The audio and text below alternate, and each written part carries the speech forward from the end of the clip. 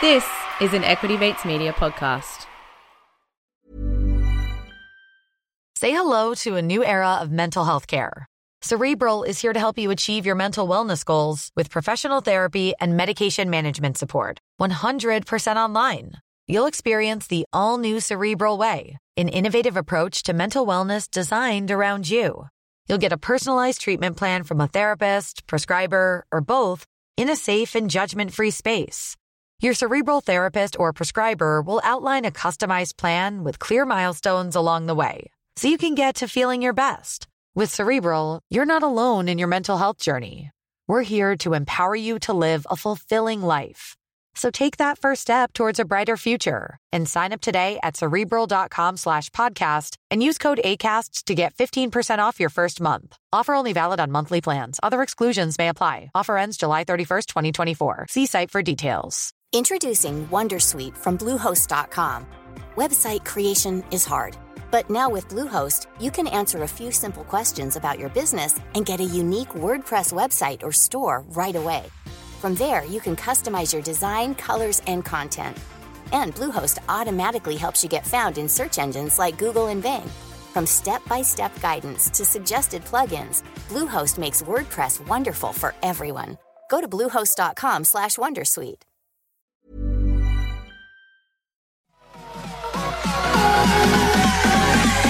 Equity Mates. I will say this about investing. Everything you do learn is cumulative. What I learned at 20 is useful.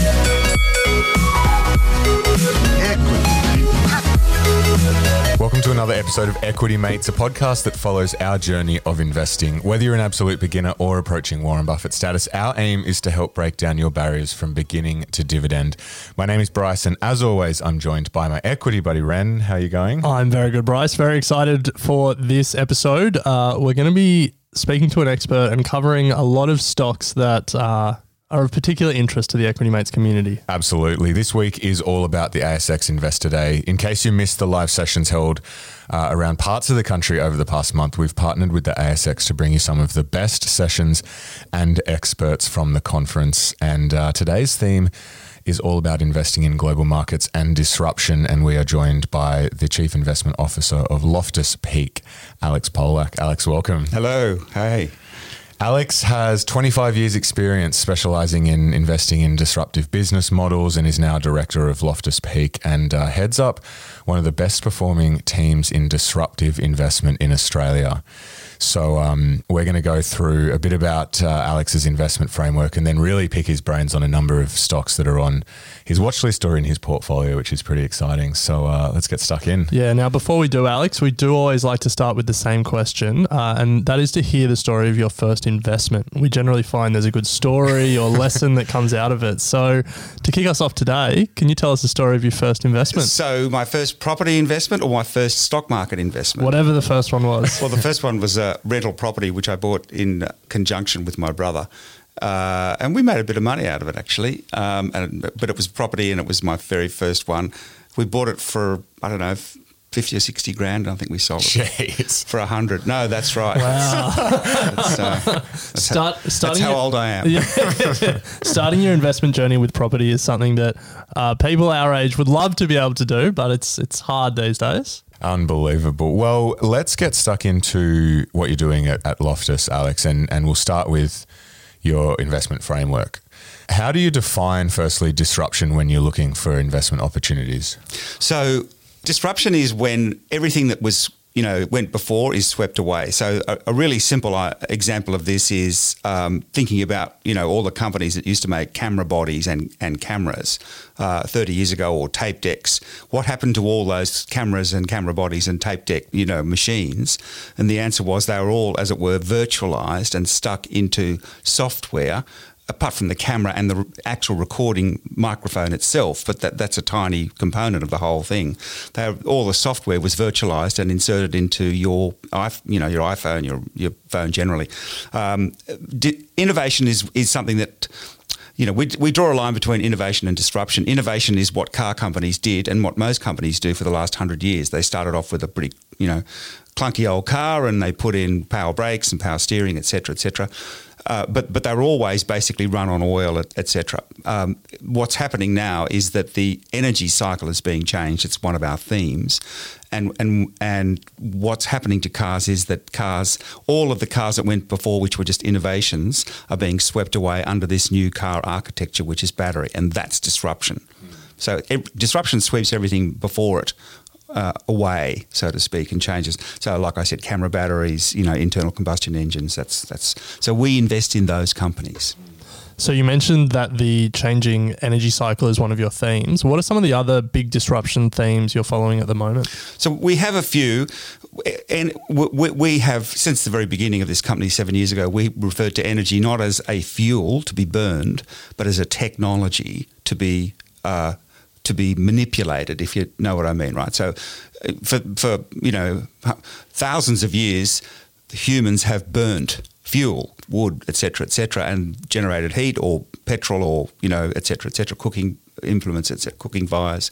But energy doesn't have to be burnt as a fuel. Energy can be harvested from the sun or the wind, and it's, as it were, infinite on that basis.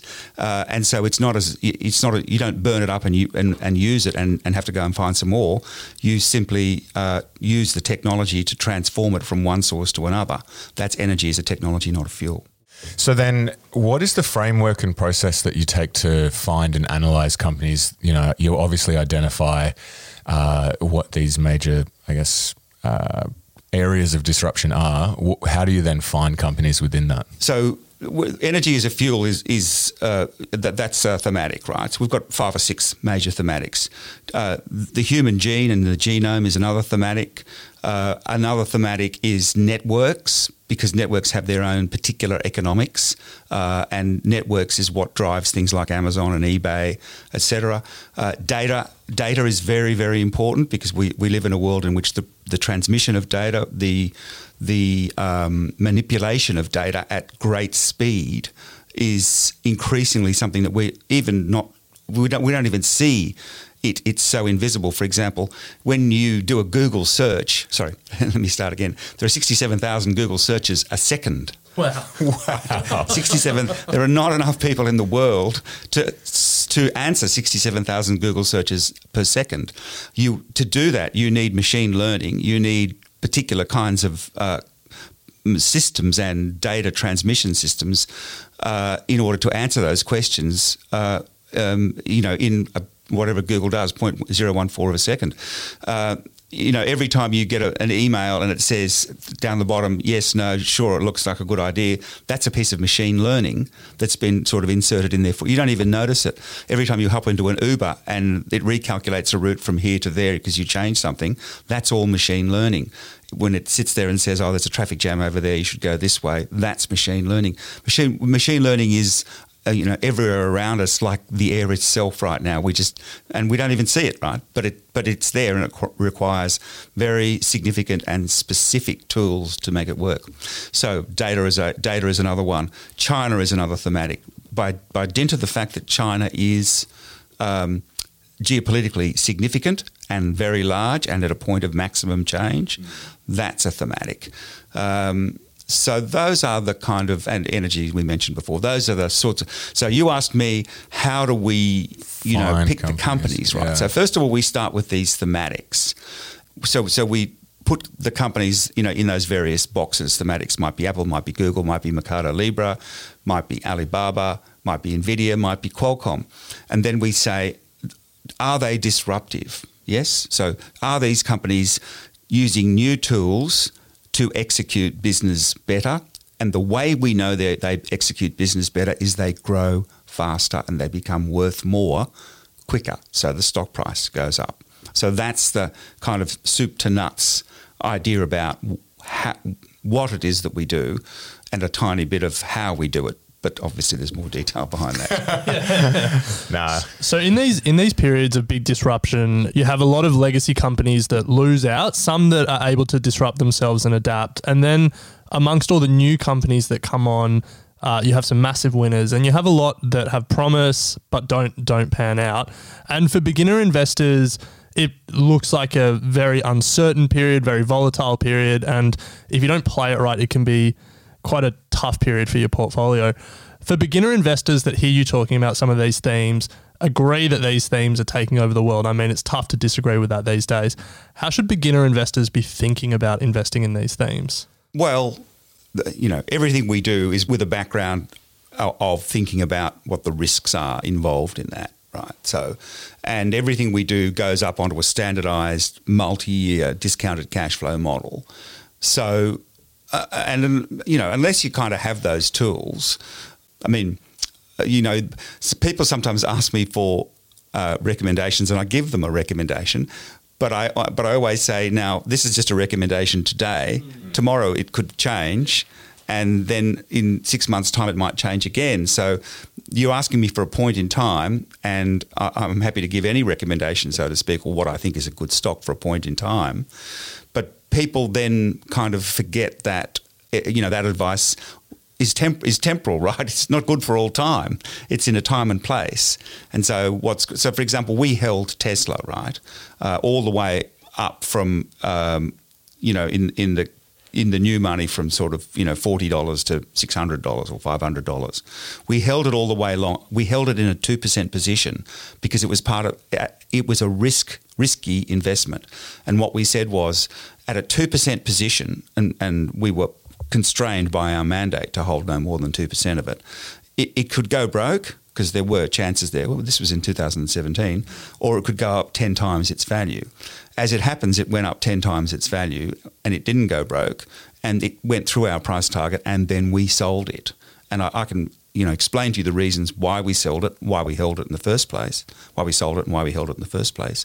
And I'm happy to do that. So all pieces of information about stock tips are kind of temporal in nature, right? They come and go. So, let's take one of the thematics as an example, energy. How do you know which company to back in a space where there's so many disruptors coming into the market? So a lot of it is to do with cash flow, right? Yeah, right. A lot of it's to do with cash flow. So when I said everything goes up on a standardized multi-year DCF model, it means that we look at the cash that they generate, their operating cash flow, less the amount of CapEx that they require to build the business out. Yeah.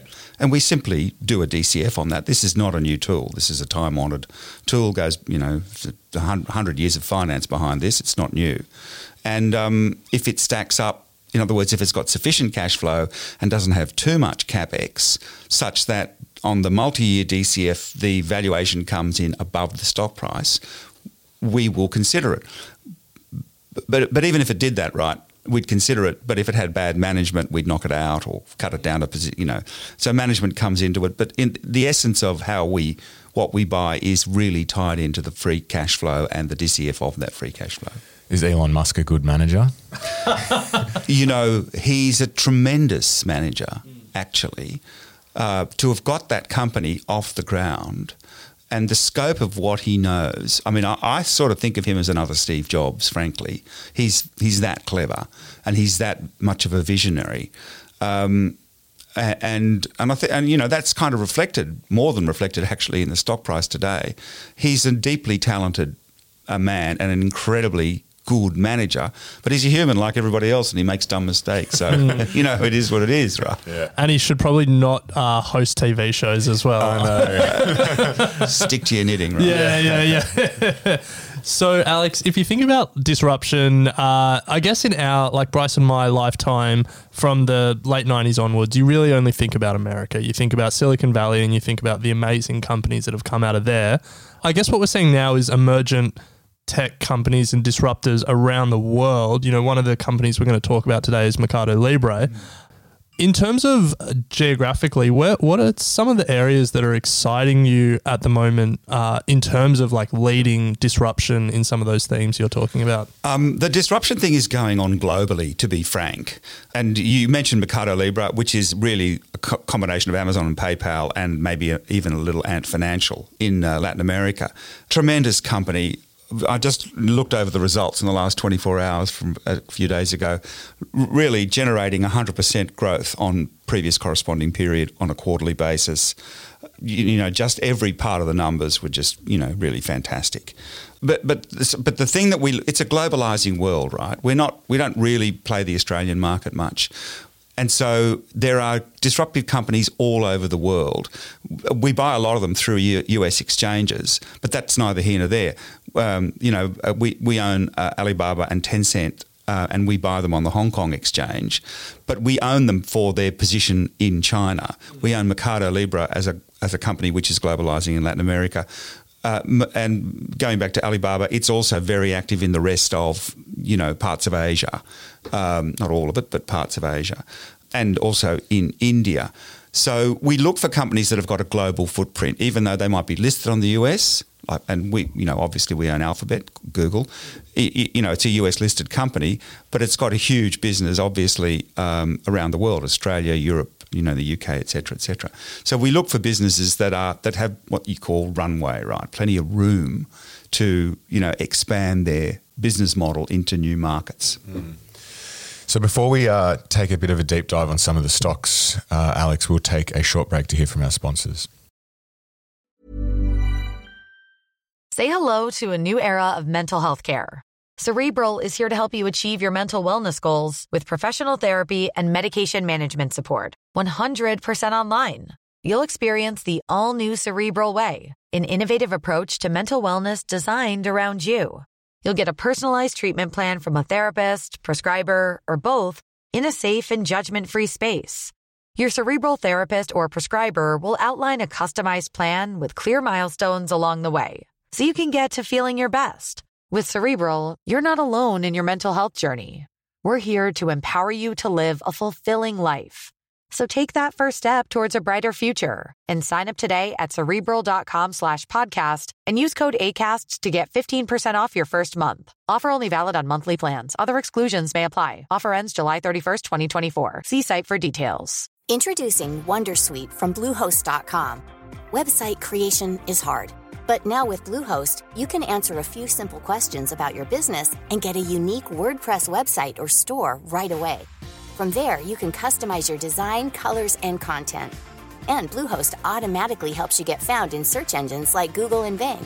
From step-by-step guidance to suggested plugins, Bluehost makes WordPress wonderful for everyone. Go to Bluehost.com/Wondersuite.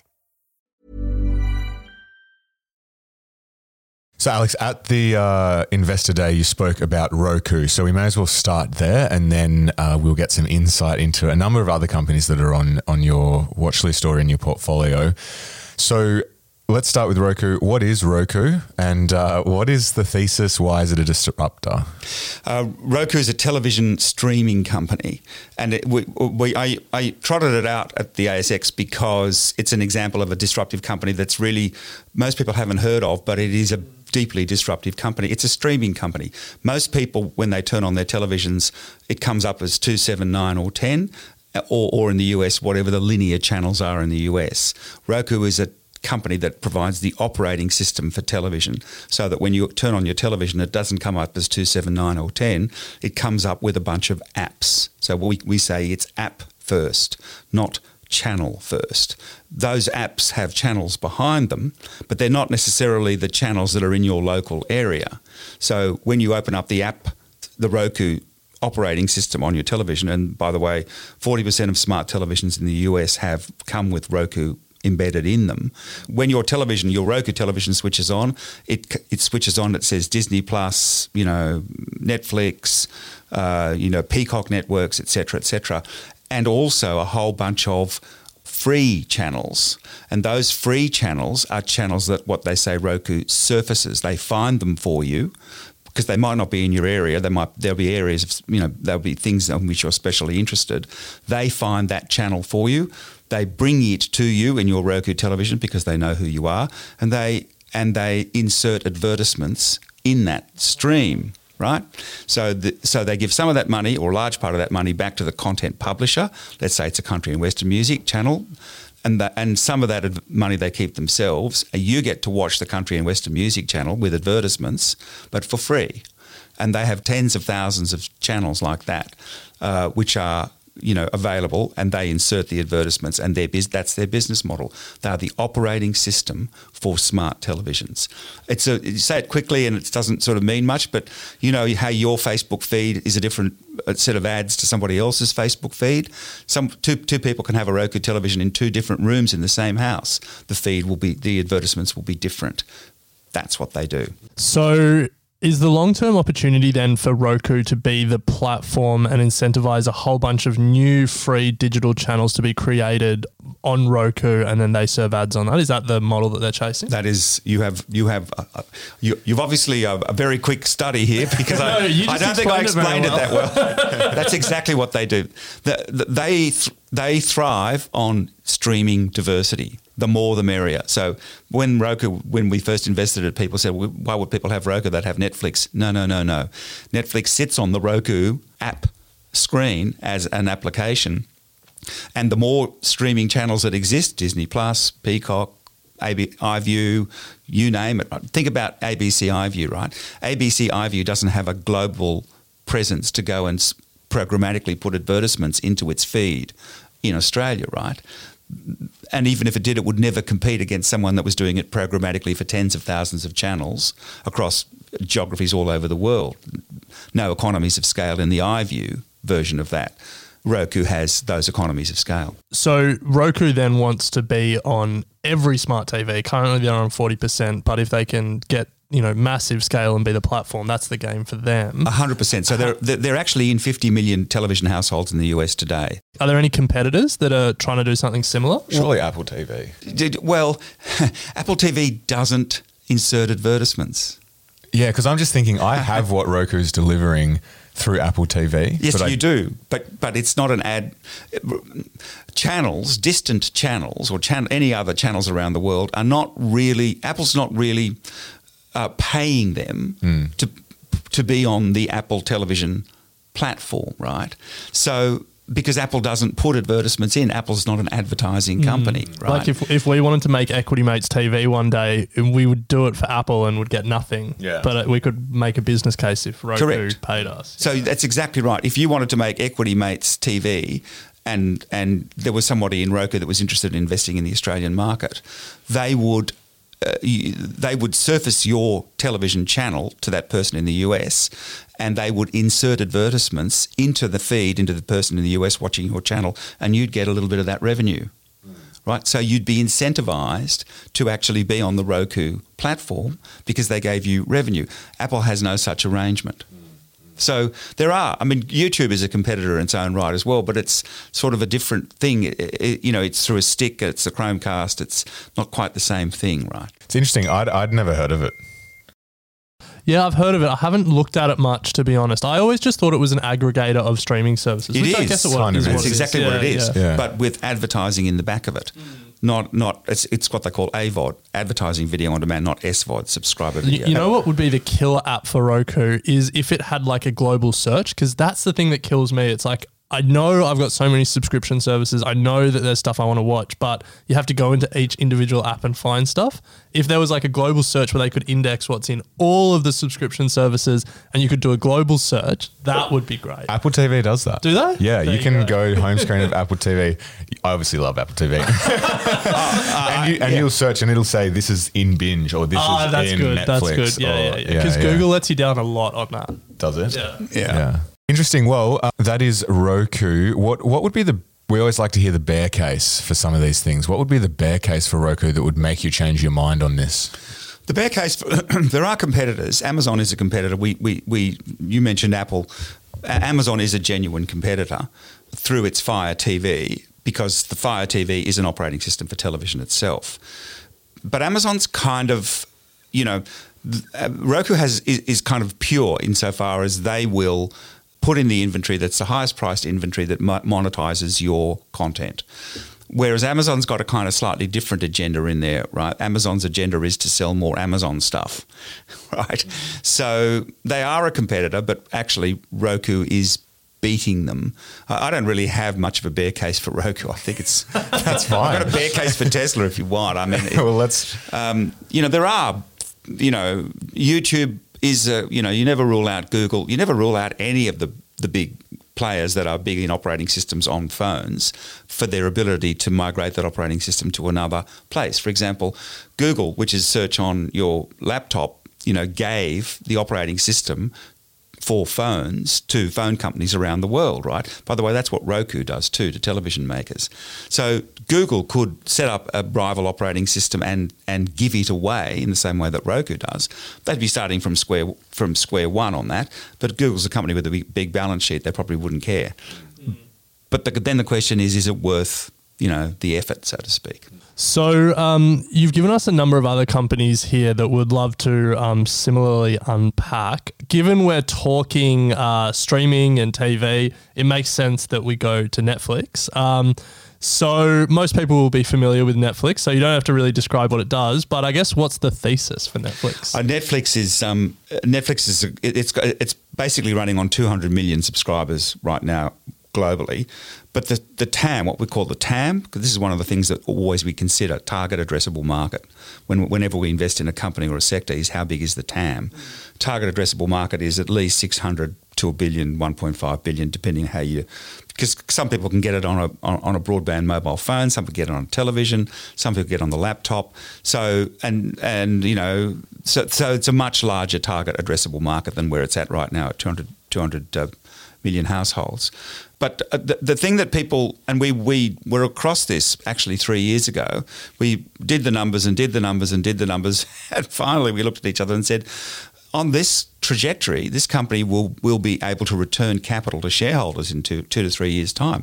And indeed, this quarter, they've just announced a $5 billion buyback of stock. So they're now buying back. They have no further need for capital. Not only do they have no need for capital, they have too much capital, so they're going to give some back to their shareholders. I don't think people kind of completely understand how, what a great position this company's in. It's generating so much free cash flow that it will buy back its own shares. Netflix has a lot of debt on its balance sheet, though. How do you think as a shareholder about them paying off that debt or buying back shares? Well, it's two things. It's got $20 billion worth of debt, but it's capped at 200 billion, or I think it's around about $200 billion. Interest rates are very low, and when we say they're buying back their own shares, that's after servicing the debt. Yeah. Right. So what they're saying to you is we can service our debt and buy back $5 billion worth of shares.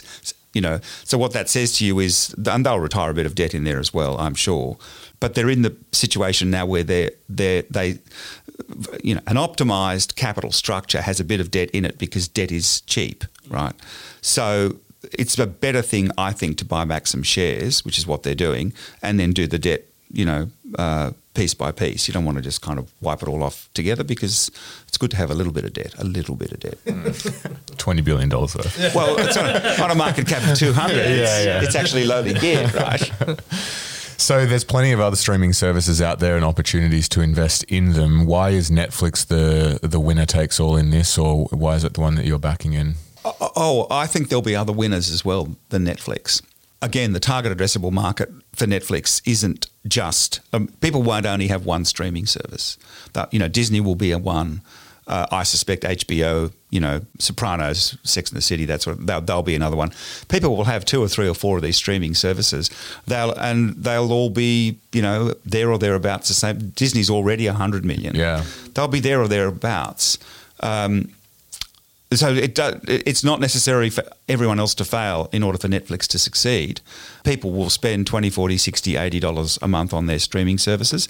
That will, over time kick out the cable TV bundle, what we have here in Australia, which is Foxtel, which, is really in a lot of trouble as a result of Netflix, for example. They kick out the cable platforms and take the streaming platforms, of which Netflix will be one, and as I say, Disney will be another, HBO will be a third. There'll probably be a couple of others as well, right? And you'll just mix and match. Does Roku then provide the one-stop shop for aggregating streaming services? And that is the point, right? So the Apple TV that you mentioned before, and it's a great thing, right? But it's not ad supported, right? It won't surface for you channels that it doesn't. It surfaces a particular kind of, like Netflix and YouTube and stuff like that. But if you have, if you want to catch a basketball channel in Washington or the college basketball channel in Washington, it won't surface that for you, or if it will, it won't be easy, whereas Roku will do that. So, Alex, you're in good company with this Netflix thesis. We had Hamish Douglas on the podcast earlier this year, and he is super bullish on Netflix, thinks it will be $1 trillion company. Great company. But we do want to hear the bear case. So what could go wrong here? What's the bear case for Netflix?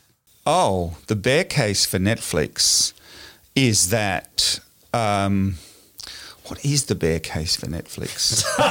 Very bullish. Very bullish, yeah. I mean, the bear case for Netflix would simply be around valuation, right? I mean, there's no doubt that this model is going to be the model of how people watch television in the next 10 years.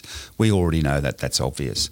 The bear case is that it's simply overvalued, and that Disney over time develops better content than Netflix does, and Peacock does, and HBO does, and Netflix therefore loses market share, and the free cash flows is not as large, etc.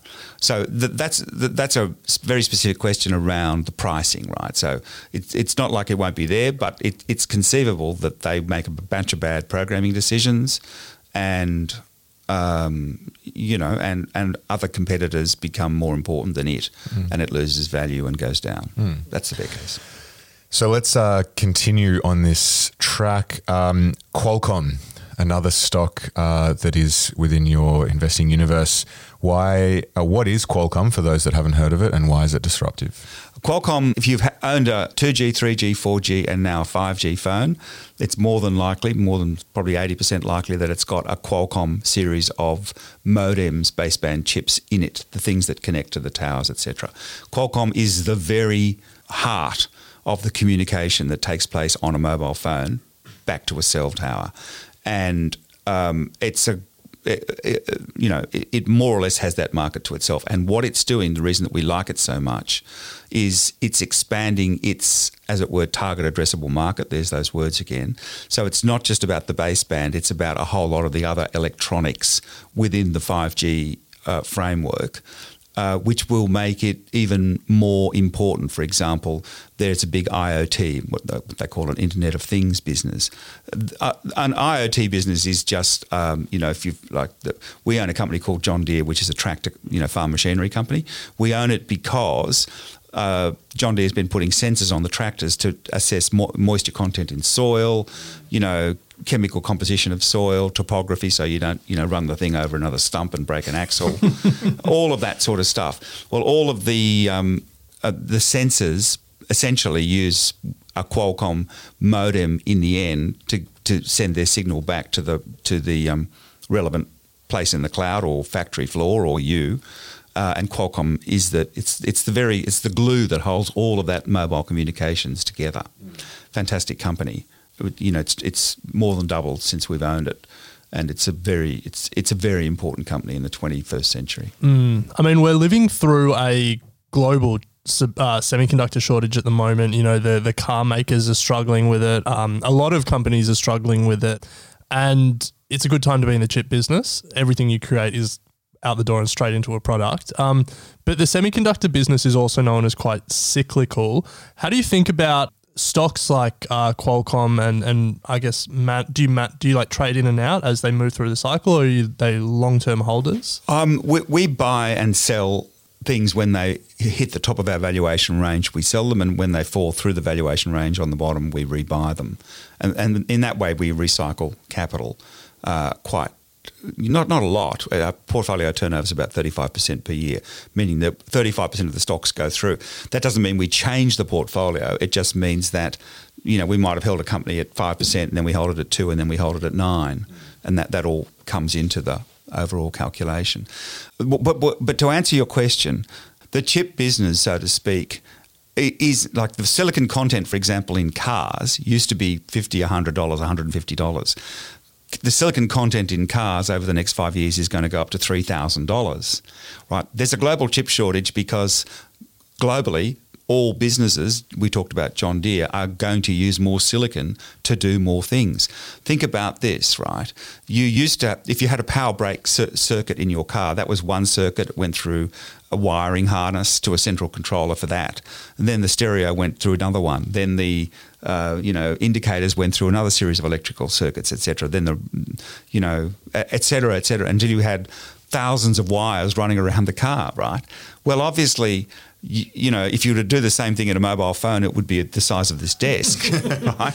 So obviously, microelectronics has revolutionized that, and that's silicon. That's what silicon's all about. And so there's an increased content of silicon in not everything, obviously, but in many, many things, internet fridges and all that sort of stuff. So that's the kind of, showy end of the thing of what's happening. But it's true to say that there is a very significant draw of silicon in everything that we do now. And so it's notoriously cyclical, but it's cyclical right now around a growth line. Yeah. So, and that's what we're seeing right now. And that's why you've seen, $100 billion CapEx from TSMC, Taiwan Semiconductor Company, over the next 3 years. This is unheard of, right? It's $100 billion over, I think, 4 years. And Intel itself is scrambling to spend, $50 or $60 billion in CapEx to get ahead of this thing right now. Mm. So TSMC with the foundry model was pretty revolutionary for the chip business. And there's been a number of great businesses that have benefited from that. AMD, NVIDIA, I assume Qualcomm as well. How do you think about Qualcomm in relation to its competitors? You said it's got a really strong position in that 4G, 5G chips, but do they have like a really defensible moat, or are NVIDIA and AMD going to come and take their market share? No. What Qualcomm does in that, there are competitors to Qualcomm, but they're much smaller. This is about 4G and 5G baseband capability. It's not in AMD's, or for that matter, even Xilinx's solution set. Right? It's a completely different thing. In fact, Intel, for the last 5 years, up until a year ago, laboured to create a 5G modem for Apple, and famously said, "I'm sorry, we can't do it," literally, and sold that business to Apple. And it's that business that Apple is, when they say sold it, I suspect what really happened is that Apple just took all the engineers and the classic and the IP and the work in progress, and they never disclosed a price. But the important part of it is it's that hard, right? Intel couldn't do it. Intel, is not able to do a 7 nanometer chip as well, right? So this is all highly relevant stuff, but it's not in AMD's portfolio. Yeah. And neither are Xilinx's or anyone else's like that. There are competitors, MediaTek, but they're much smaller. Yeah, okay. Speaking of Apple, we should move towards it, but before... As humans, we're naturally driven by the search for better. But when it comes to hiring, the best way to search for a candidate isn't to search at all. Don't search, match with Indeed. When I was looking to hire someone, it was so slow and overwhelming. I wish I had used Indeed. If you need to hire, you need Indeed. Indeed is your matching and hiring platform with over 350 million global monthly visitors, according to Indeed data, and a matching engine that helps you find quality candidates fast. Ditch the busy work. Use Indeed for scheduling, screening, and messaging so you can connect with candidates faster. And Indeed doesn't just help you hire faster. 93% of employers agree Indeed delivers the highest quality matches compared to other job sites, according to a recent Indeed survey. And listeners of this show will get a $75 sponsored job credit to get your jobs more visibility at Indeed.com/podcast. That's Indeed.com/podcast. Terms and conditions apply. We'll just take a quick break. So, Alex, we may as well kick off with Apple. Obviously a very disruptive company, has been for a while. What is the thesis that's keeping you in this one? If you look at the Apple numbers over the last 5 years, in fact, if you look at the Microsoft numbers over the last 5 years, but particularly Apple, the services revenue and earnings have been literally just exploding. So they're now they were 16% of total revenue, I think 4 or 5 years ago. They're now at 24% of total revenue. And by the way, the product side of the business, what you know as iPhones and Macs and iPads and all that stuff, that's still growing. So it's not like that's standing still. So the product side is growing, but the services side is growing too. So Apple Pay is a service on an Apple phone, right? Apple TV is a service for watching. So what Apple is doing is it's created this fantastic series of products on which is its infrastructure, what they call its ecosystem, on which it's able to graft new services like music and television and Apple Pay. And it's a trivial thing, right? I don't think there is in the history of the world, there's ever been a company that was able to communicate with its users, with 1.5 billion users a day. And that's what Apple can effectively do. Facebook can do it as well. But if you go back 30 years ago, the biggest companies in the world that were connected with companies like Comcast in the United States with 30 million connected users. This is 1.5 billion connected users.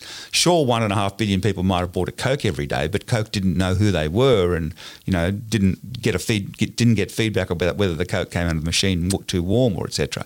So Apple's got 1.5 billion people approximately on an operating system of its, whether it's iOS, whether it's the operating Mavericks or one of the things on etc. on the desktop, and so adding in a music streaming service or adding in Apple Pay, which is just everywhere right now because of COVID, is a trivial thing, and they're all almost immediately Fortune 500 companies, and they spin them out of their existing ecosystem.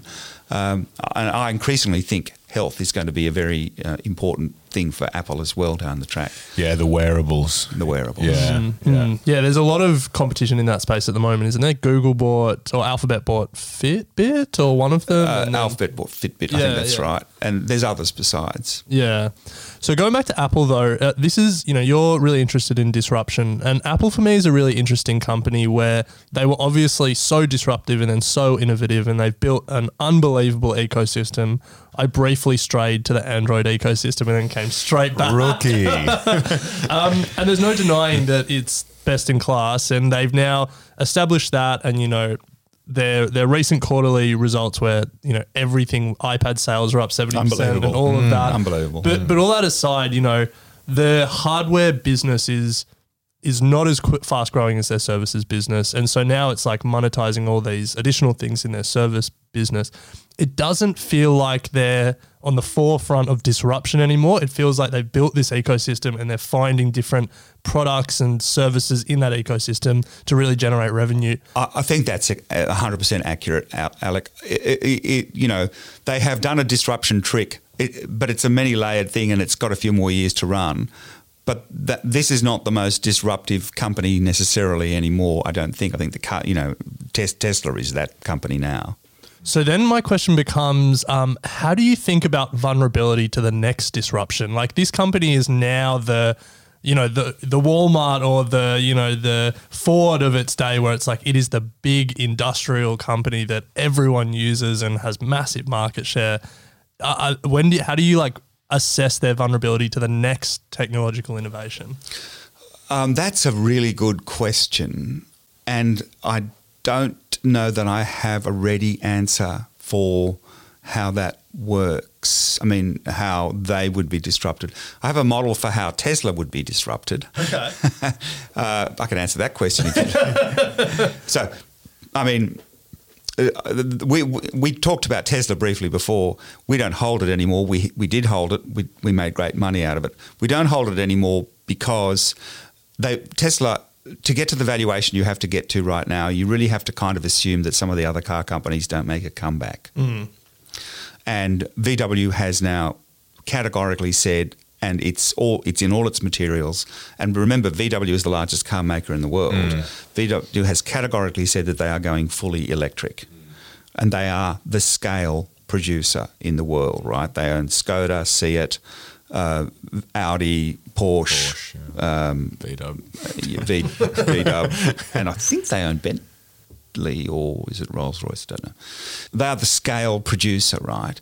So they now understand what it is they have to do, and they're not going to disrupt Tesla's business model, but they're going to compete as a formerly disrupted company. They're going to compete in disruption itself.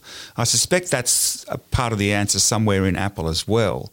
You know, Android was that competition for Apple itself, but it's a different product, as you know. It's a different. Android is a different product, so it's not obvious to me to see, you know, the end of, as it were, the mobile phone on the one hand, and then the switch from Apple to a different brand. I mean, the Chinese had a really good go at it through Honor and Huawei and Xiaomi and a couple of others. But it's not obvious to me that will actually ultimately challenge Apple. Yeah, and if someone does challenge Apple, they have $200 billion on their balance sheet that they can try and buy them with. Well, one of the bad things about these companies is that they are behemoths right now, and that is a competition stifler. And governments around the world, and I think, and the companies themselves have to be careful that they don't engage in anti-competitive conduct. Of course they do. I'm not calling anybody out here particularly. I'm just saying that there is a bit of anti-competitive conduct going on generally, and that's a bad thing, right, for competition to be stifled. So it may be that governments have to break them up. I like this, Tesla v Volkswagen, because, disruption isn't only about new companies coming onto the scene. You think about Disney and the disruption they've done for themselves with the streaming. You think about Home Depot, you think about Walmart, you think about all these companies that have had to essentially disrupt themselves to keep abreast of competition or keep up with competition. So how do you think about Volkswagen as an investment opportunity versus Tesla? Volkswagen definitely stacks up better than Tesla right now. That's not to say that we own it at this moment. I'm not sure that we are looking at it very, very closely. You mentioned as well Disney disrupting itself. That's exactly what it did. I wanted to mention it myself. Disney had 75 years of contractual mechanisms by which it's distributed its programs all around the world. They've ripped all those up, and they're basically doing a Netflix competitor. So and that's fantastic, right? Because it keeps Netflix honest, and Disney has disrupted itself and moved to the streaming model, just as VW has disrupted itself and said no more petrol or diesel engine cars going forward.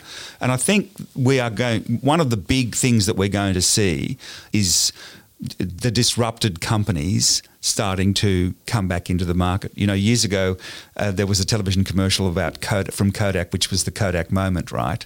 And the Kodak moment was take a picture of a beautiful thing that happened, right? That was their television commercial to sell Kodak film. Kodak had a different kind of Kodak moment. Yeah. They invented the digital camera and then didn't act on it, and their Kodak moment was failing to, move into digital and away from film. There's a lot of companies like VW and Disney that have had, as it were, Kodak moments in the last few years, and they're determined in that Kodak moment not to wind up like Kodak. That they're determined to remake themselves as proper competitors in the 21st century, and I applaud that. I think there's going to be a lot of value to be had out of those companies, and we're very interested in them.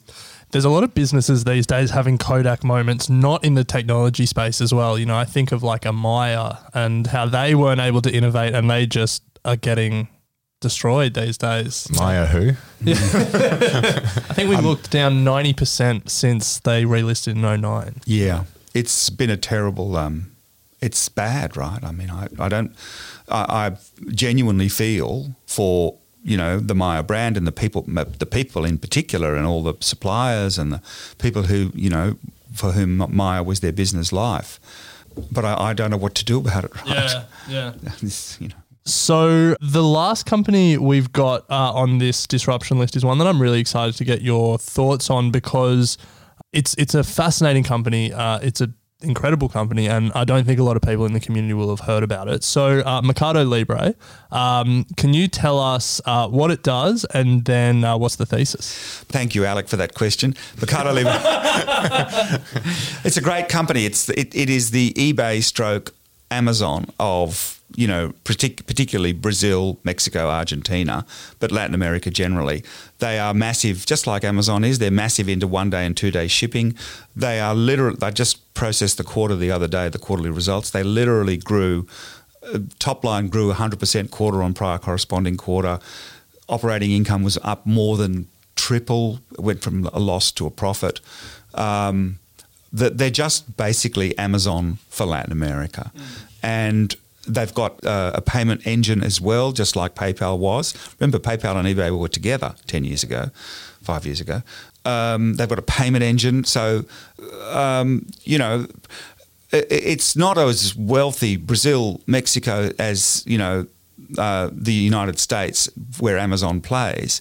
But it's still a market that absolutely loves a bargain and a home-delivered bargain. And remember, the simple thing that Amazon did and that Mercado Libre did is, from the dawn of time when people have had something to sell, they've opened a shop. That's, that is tens of thousands of years of stuff that happened. The disruption that Amazon did and Mercado Libre does is it says, no, let's not open a shop because that costs 15% of my revenue in rent to the landlord. Let's open an online shop. Then I have an immediate 15% cost advantage relative to someone who's in, like a shop, and therefore I can give consumers 15% cheaper prices. That's what Amazon does. That's what Mercado Libre does. That's what Alibaba does in China. And so we own these e-commerce plays around the world because they're little local, I won't say monopolies because there's plenty of competition for them in those places, but they're performing really well. It's now, I think, Latin America's largest single company out of nothing 15 years ago. So it's been a great company. It's been a great performer for us. So, Alex, it's been a fascinating conversation, plenty of stocks that we've covered, and I'm sure there's plenty more in your fund. For those of you in the Equity Mates community who have enjoyed listening to Alex and would like to find out more about what he's doing or invest in his fund, the good news is the Loftus Peak Global Disruption Fund is available on the ASX. The ticker is LPGD, so you can publicly trade that and get access to what you're doing at Loftus Peak. As an ETF. As an ETF, yes. Is there anywhere else that our listeners can go to find more information or follow you? And are you on socials? We're on LinkedIn, nice. Definitely, and we publish a lot of stuff on our blog, etc., and we do speak to people, etc., and go to ASX conferences. Yeah, the ETF is a fantastic product because there's two kinds of ETFs: active ETFs and passive ETFs. The passive ETFs are just replicate the index. And there's nothing wrong with that. That's fine if you get the right one. We're an active ETF, meaning that we manage the positions within the ETF. So, you buy one stock, LPGD ETF on the ASX, you get all of our curation of the companies that we invest in at the relevant rates and the performance that we, as it were, cook up. And that's why I think ETFs are really good. I like ours too. I would say that. Wouldn't You'd hope so. Geez, that would be a revelation if you didn't like yours. Yeah, don't go out. So, Alex, we could talk stocks all day with you, but we do like to end these interviews with the same final 3 questions. So we'll get onto those. The first one is, do you have any books that you consider must-reads? One book that I consider a must-read is Empire of the Summer Moon, which is the story of the settlers in the United States moving westward, and what happened, how they did that, and what happened to particularly the Comanche Indians. And it's a fascinating story about how countries are built. It's not pretty, as you would expect, but it's just a great eye opener. Nice. Good book. History. I love history. So the second question, in 60 seconds or less, what's the best company you've ever come across? The best company, I would have to say, it's got to be a choice between... We're looking for one. Just want one. You can give us a choice. I mean, you'd have to... If it's the best company, I would have to say Tesla. That's not the cheapest company, right? And I would say either Tesla or Apple, and I don't really mind which. Tesla because it completely reimagined and disrupted the car industry, and Apple because it completely re-engineered and remastered not just the phone system. That's a tiny part of what Apple does. It understood the importance of the phone as a connected point in a network, and so those two companies really they will go down in history in my view as the two probably most important companies of the 21st century. Wow. Until Elon Musk lands on Mars with SpaceX, and then SpaceX can join that as well.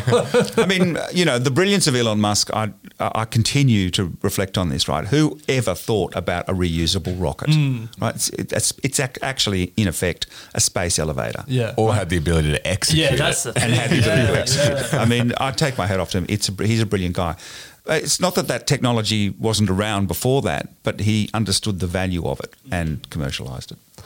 And so then, Alex, final question. If you think back to your younger self, investing in that first property with your brother, what advice would you give to your younger self?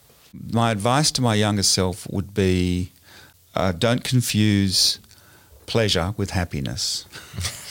Okay. That's deep. I like that. Because sometimes happiness doesn't feel very, it can be quite an unpleasant feeling, but when you see people being happy around you as a result of you making the right decisions, that's enormously gratifying. So never confuse, Pleasure with happiness. Pleasure with happiness. Nice. Well, Alex, it's been a thoroughly enjoyable discussion over the last 50 minutes. Plenty of stocks that we've covered. And I know a lot of our audience will have taken a lot of value from that, given that I'm sure almost all of those stocks will be in many of the portfolios within our community. I'm not sure about Mercado Libre.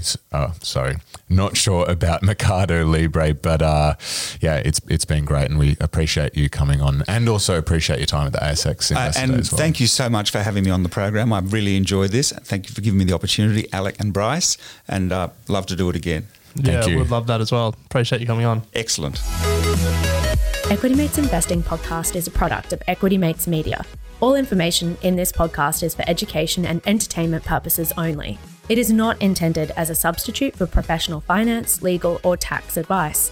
The hosts of Equity Mates Investing Podcast are not financial professionals and are not aware of your personal financial circumstances. Before making any financial decisions, you should read the product disclosure statement and, if necessary, consult a licensed financial professional. Do not take financial advice from a podcast. For more information, head to the disclaimer page on the Equity Mates website, where you can find ASIC resources and find a registered financial professional near you. In the spirit of reconciliation, Equity Mates Media and the hosts of Equity Mates Investing Podcast acknowledge the traditional custodians of country throughout Australia and their connections to land, sea, and community. We pay our respects to their elders past and present and extend that respect to all Aboriginal and Torres Strait Islander people today.